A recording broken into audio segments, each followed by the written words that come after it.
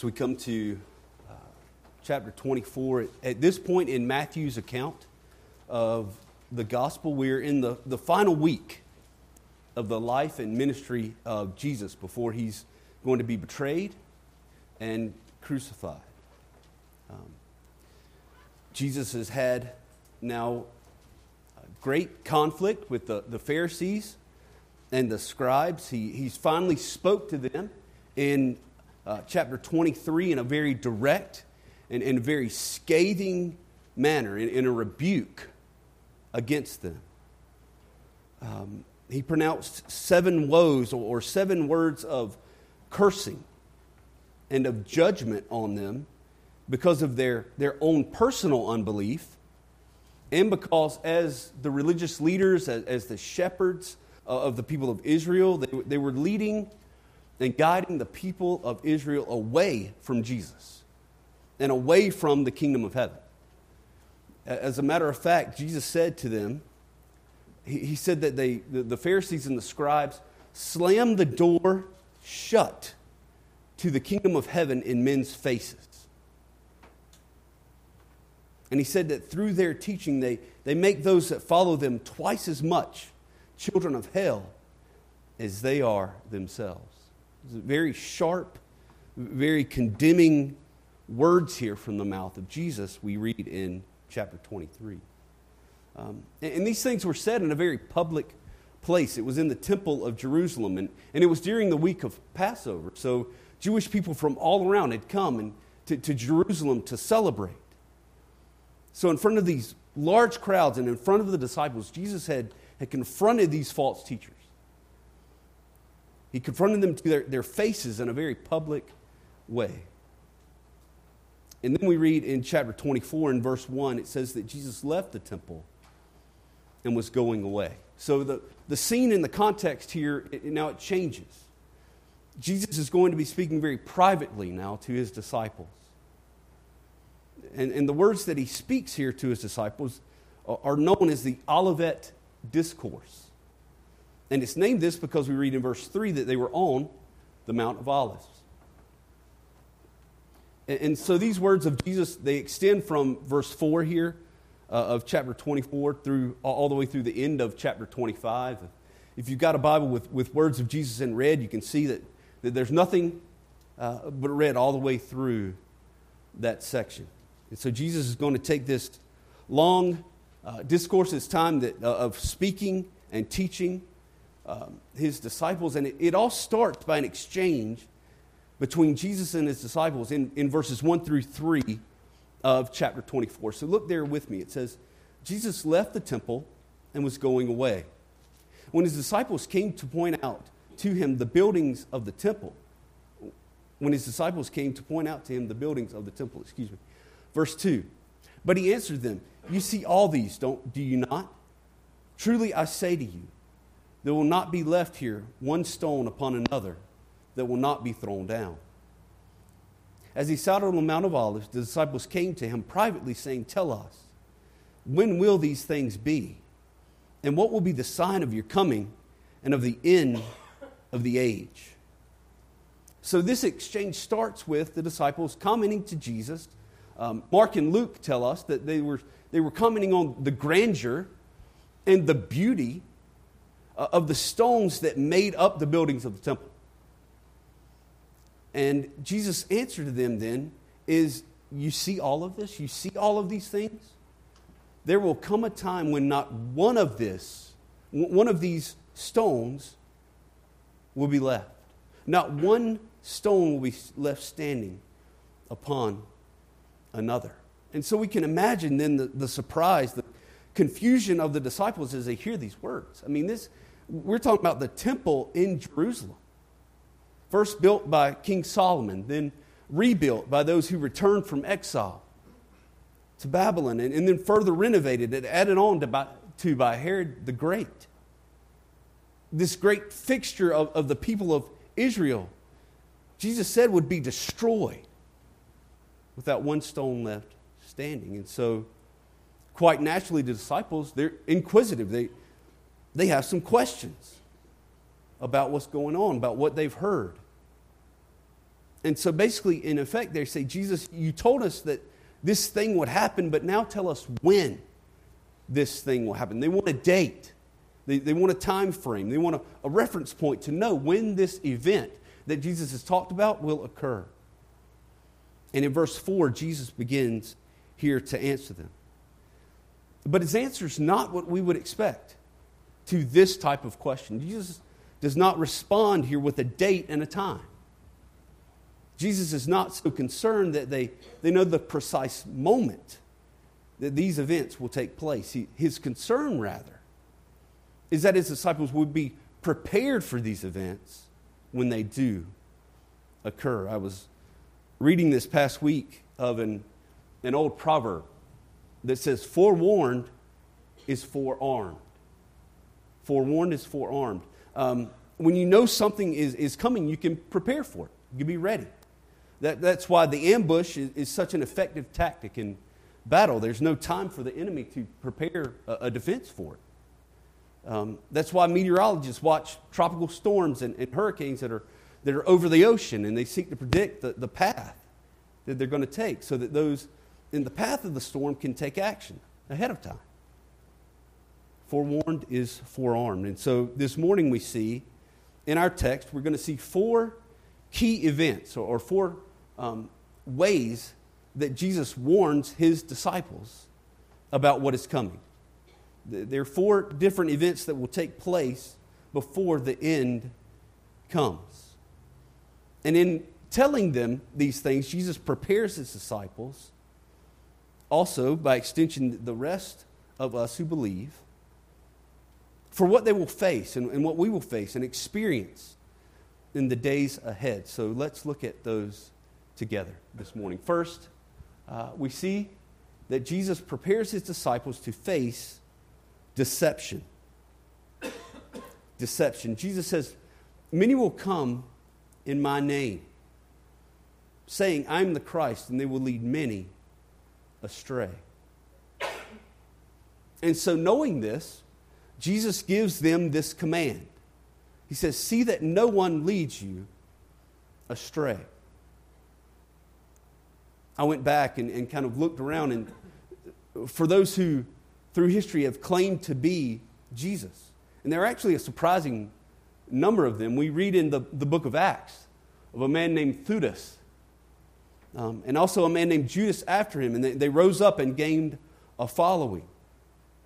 The historian Josephus tells us that there were many more in the first century that claimed to be a prophet. They claimed to be the Messiah. And many followed them.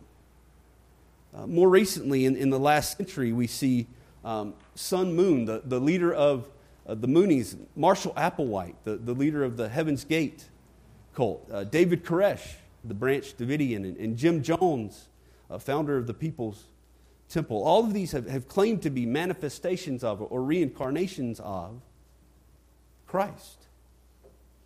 Later in chapter 24, if you look down in verse 23, Jesus goes on to say, then if anyone says to you, look, here's the Christ, or there he is, do not believe it. For false Christs and false prophets will arise and perform great signs and wonders, so as to lead astray, if possible, even the elect. See, I've told you beforehand. So if they say to you, look, he is in the wilderness, do not go out. If they say, look, he is in the inner rooms, do not believe it. So there will come a time, and as we get closer and closer to the end, that those who are false prophets will perform things that will be so attractive to and so persuasive that even those that are chosen in him before the foundation of the world might be led astray, if such a thing was possible, even though it is not. And the thought here that will happen through supernatural means, that evil supernatural means. Men will come with demonic powers and will be able to do things that will grip and will impress and will convince those who claim to be believers. And many who claim to be believers will follow these fraudulent saviors. So therefore, his disciples must be discerning. They must be filled with it and rely on the Spirit of God. They must examine everything through the lens of Scripture. And in order to discern and to examine through the lens of Scripture, disciples must first know the Scriptures. And that comes through faithful, persistent, consistent hard work of reading and studying and learning the Scriptures and sound doctrine. There's no shortcut. One of the verses we'll actually look at this evening is in Hebrews chapter 5. Verse 14, it says, "But solid food is for the mature, for those who have their powers of discernment trained by constant practice to distinguish good from evil." Trained by constant practice. It doesn't happen automatically. It doesn't happen overnight. But it's absolutely necessary that happens in the life of every professing believer. Because if not, there comes deception. And there comes confusion that will lead many to fall away. So let us here take care to heed Jesus' instructions that we not be led astray. So, first, we've seen that Jesus prepares his disciples to face deception. Secondly, we see here that he prepares his disciples to face disaster. And we see that in verses 6 and 7. There, Jesus speaks of wars between nations and famines and earthquakes. He mentions both natural and man-made occurrences that will cause violence and destruction. But here again, Jesus gives instruction to his disciples. He says, you are not to be alarmed at these things. It's an interesting command he would give. The most natural thing in the world, in the midst of disaster and calamity and destruction, is to be alarmed. Perhaps even reading through these verses this morning, it might bring about some anxiousness, some anxiety, some fear. Much less actually being in the middle of a war with things flying all around you, or be in the middle of a food shortage, or to be hit with a massive earthquake that destroys buildings and takes the lives of many people. And yet Jesus gives the command here, see that you are not alarmed by these things. And the only way that I know that it's possible to do this is by trusting in the one who is in charge of the hearts of men, who is in charge of nations, who is in charge of famines and of earthquakes, who is in charge of every single molecule in existence. As Matthew Henry wrote, yet where the heart is fixed, trusting in God, it is kept in peace and is not afraid. Paul wrote in Romans chapter 8, he said, what then shall we say to these things? If God is for us, who can be against us? He who did not spare his own son, but gave him up for us all, how will he not also with him graciously give us all things? Who shall bring any charge against God's elect? It is God who justifies. Who is to condemn? Christ Jesus is the one who died. More than that, who was raised, who is at the right hand of God, who indeed is interceding for us. Who shall separate us from the love of Christ? Shall tribulation or distress or persecution or famine or nakedness or danger or sword? As it is written, for your sake we are being killed all the day long. We are regarded as sheep to be slaughtered. No, in all things we are more than conquerors through him who loved us. For I am sure that neither death, nor life, nor angels, nor rulers, nor things present, nor things to come, nor powers, nor height, nor depth, nor anything else in all creation will be able to separate us from the love of God in Christ Jesus our Lord. Incredible promises here from the Word of God to us, even and especially in the midst of wars and famine and earthquakes. We've seen this morning that Jesus is preparing his disciples to face deception. He prepared them to face disaster. Thirdly, Jesus is preparing his disciples to face distress. Distress even unto death. We see this in verse 9. Look there with me. It says, "Then they will deliver you up to tribulation and put you to death. And you will be hated by all nations for my name's sake." So previously, Jesus had talked about general distressing things that all people will endure, right? Because of the presence of sin in the world, all people, believers and non-believers, will experience certain tragedy and pain. We just talked about famine and earthquakes and wars. Both believers and non-believers experience and go through those things. However, here in verse 9, Jesus is speaking specifically of the trouble that those who are his disciples will face.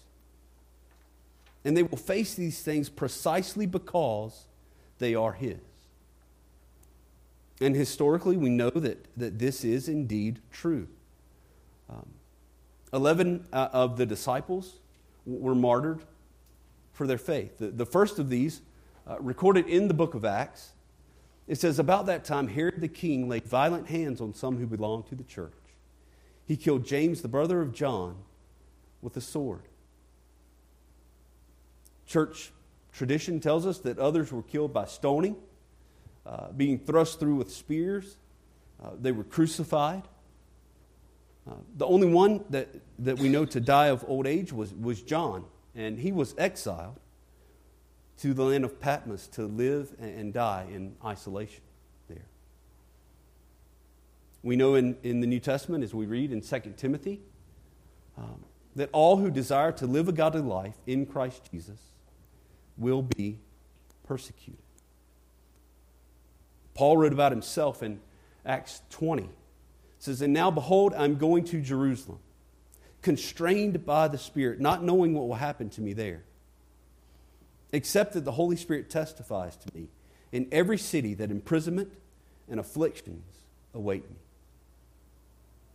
Verse 24, "But I do not account my life of any value, nor as precious to myself, if only I may finish my course in the ministry that I received from the Lord Jesus, to testify to the gospel of the grace of God."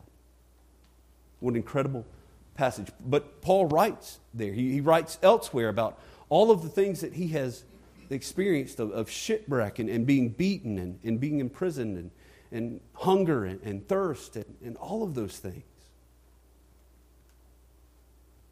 Historians estimate that in the 20th century, over 26 million people were martyred throughout the world for their faith in Jesus. And it continues every single day. And so this is the life, Jesus says, of the believer. This is the life of the disciple of Jesus. And so we know, as we read the Word, as we hear the words of Jesus, this is what we will face. And we can expect it as we go, as we are obedient, as we live for Him. So Jesus here prepares the disciples to face deception and disaster and distress. And fourthly, to face desertion. Desertion. Look with me in verses 10 through 12. There Jesus says, "And then many will fall away and betray one another and hate one another. And many false prophets will arise and lead many astray. And because lawlessness will be increased, the love of many will grow cold." Jesus had spoken this way previously. You might recall in Acts 10 that Jesus goes and he sends out the 12 to go on kind of their first short-term mission trip. And he sent them specifically to the Jewish people. And it says there, these 12 Jesus sent out instructing them, go nowhere among the Gentiles, and enter no town of the Samaritans, but go rather to the lost sheep of the house of Israel. And he tells them, proclaim as you go, saying the kingdom of heaven is at hand. Heal the sick, raise the dead, cleanse lepers, cast out demons. And so he sends them on this mission to go to the people of Israel. And a few verses later, he tells them this: behold, I'm sending you out as sheep in the midst of wolves. So be wise as serpents, as innocent as doves. He then tells them this: brother will deliver brother over to death, and the father his child, and children will rise against parents and have them put to death. And you will be hated by all for my name's sake, but the one who endures to the end will be saved. This is very sobering, very somber stuff we read in these verses. And notice here in verses 10 through 12 that the people here who are hating and who are betraying are not those just in the culture at large. They're not the academics or the atheists or the agnostics. They're not the degenerates or outcasts of society. They're not the governing authorities or entities. The people that are hating and betraying here in these verses are professing believers. It's those within the fellowship of the local church that they will do these things. Those we come to church with and worship with and serve with will hate their fellow believers. The person you pass in the hallway of the education wing, the person you sit beside in the pew, it will be those who betray their fellow believers. The word here used for betray, it carries this connotation of turning one over or delivering one over to the authorities. And so Jesus said to you that those you have trusted most will be the ones who will betray you. In verse 12 it says that their love will run cold and they will fall away. So here we're confronted with this truth, again, that not all people who profess Christ possess Christ. Not all who gather together with us are of us. And we don't like to think about this truth, but it's something that started very early on. Even in the gospel accounts, in John 6. We read there, it says, after this, many of his disciples turned back and no longer walked with him. Paul wrote in 2 Timothy, he says, for Demas, in love with this present world, has deserted me and gone to Thessalonica. John wrote in his first epistle, he says, they went out from us, but they were not of us. For if they had been of us, they would have continued with us. But they went out, that it might become plain that they all are not of us.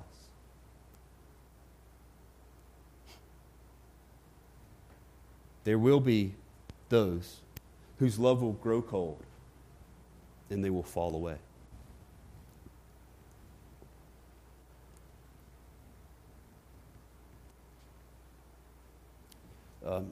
In the growing cold, in the falling away that Jesus mentions here, it's especially prevalent in times of persecution. Jesus talked about the seed that falls on rocky ground. He says, as for what was sown on rocky ground, this is the one who hears the word and immediately receives it with joy. Yet he has no root in himself, but endures for a while. And when tribulation or persecution arises on account of the word, immediately he falls away. These things will take place again within the fellowship of the church, among brothers, those who claim to be brothers and sisters in Christ. And so Jesus here in these few verses prepares his disciples for these things. For deception, false teachers, disasters, distress, persecution, even to death. and to be deserted by those who claim to be fellow believers. Again, as you step back and we look at and we think through these verses in chapter 23 and in chapter 24, we're struck by the weight and the seriousness of what Jesus has to say here. I mean, chapter 23 is hard to read. It's even harder to try to teach and preach through. I mean, Jesus is telling these religious leaders of Israel, these shepherds of God's people, the wrath and judgment that's coming upon them. Over and over, he pronounces curses on them. He calls them hypocrites and fools and blind. He calls them children of hell. Later on, he pronounces over the entire city of Jerusalem that it will be left desolate and in ruins. It will be destroyed. Then in chapter 24, as we've seen this morning, his disciples will face all kind of pain and adversity. Some common to all people, but some precisely because they are his disciples. So these verses are very grim, they're very bleak. But thankfully, very thankfully, this section of verses is not in verse 12. But Jesus continues on into verses 13 and 14 with these incredible promises to his disciples. Look with me in verse 13. Jesus there gives us promise that those who endure to the end will be saved. Though the disciples of Jesus will face all of the things that we've mentioned this morning, if those disciples persist in the faith, if they stay faithful, if they stay true to the end, then they will be saved. In Revelation, we read that Jesus says to the church in Smyrna, he says this, "Do not fear what you are about to suffer. Behold, the devil is about to throw some of you into prison, that you may be tested. And for 10 days you will have tribulation. Be faithful unto death, and I will give you the crown of life." Paul writes in Romans 2, "To those who by patience and well-doing seek for glory and honor and immortality, he will give eternal life."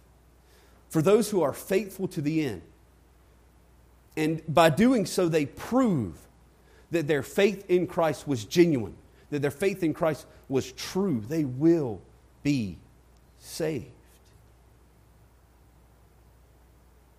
We know that for the disciple of Jesus, all the things that we've talked about this morning that we will face are temporary.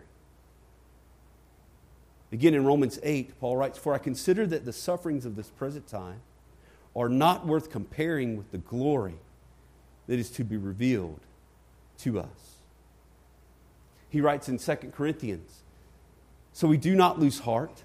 Though our outer self is wasting away, our inner self is being renewed day by day. For this light momentary affliction is preparing for us an eternal weight of glory beyond all comparison. As we look not to the things that are seen, but to the things that are unseen. For the things that are seen are transient, but the things that are unseen are eternal." There is a beauty and a glory and a peace and a joy and a satisfaction of which nothing else can compare, that awaits for those that love Christ, for those who endure to the end. And finally, this morning, we see that Jesus here gives the promise of the spread of the gospel. In verse 14, Jesus says, "In this gospel of the kingdom will be proclaimed throughout the whole world as a testimony to all nations. And then the end will come." This truth of salvation will go forth and it will be proclaimed. The truth of God's perfect, righteous justice, demanding a price to be paid for sin. And the payment for that sin is death. And in God's perfect love, the Father sent the Son, conceived by the Spirit. And God the Son in human flesh, sinless in his being and in his deeds, completely fulfilled the law of God. And yet, he was beaten and crushed and crucified for us and for our sins. The iniquity of those who would believe in him was laid on him, was considered to be his by God the Father. And therefore, as our substitute, he died for us and for our sins. And in 3 days, he was raised from the dead, defeating sin and death. And now he lives and he intercedes for those who are his before God the Father. And by our faith and our trust in these truths, we're saved. That gospel will be preached and shared among all nations. Those around the world in all nations will hear the truth. And through the hearing of the truth, God will save. And through the salvation of those from all nations, Jesus will receive the glory and the honor and the praise and the worship that he is due for all eternity. We read in Revelation 7, verse 9. After this I looked, and behold, a great multitude that no one can number, from every nation, from all tribes and peoples and languages, standing before the throne and before the Lamb, clothed in white robes, with palm branches in their hands, and crying out with a loud voice, "Salvation belongs to our God, who sits on the throne, and to the Lamb." As one commentator put it here, Jesus has foretold grievous trouble for his followers in the days ahead, but he does not let them forget the certainty of final triumph. And so may we today, may we go with this thought in our minds, knowing that what Jesus has said is true. Because of sin and because of wickedness and because of evil, we will face all kinds of trouble and perils. But for those who endure to the end, there is salvation and there is eternal life. And the word of this glorious gospel will be proclaimed to all nations, to the praise and to the glory of the Lord forever. Let's close in prayer this morning. Father,